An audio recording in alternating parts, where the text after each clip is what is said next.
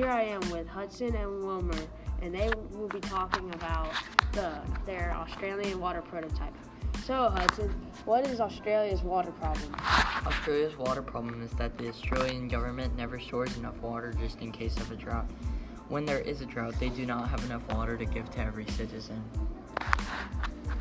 Wilmer, how do Australian citizens affect the water crisis? They do not conserve the water and they overuse it. Hudson, what are some things Australia's government can do to solve it? They can educate their citizens to conserve water and not to waste. They can also store water and be prepared for droughts.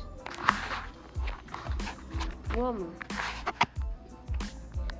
Hudson, what is causing droughts? The problem that is causing the droughts is that the citizens waste water after they think the drought is over. The problem is that is what starts the water crisis.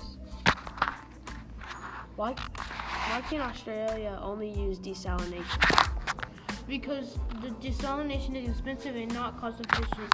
It takes money to collect the water and even more to desalinate large quantities.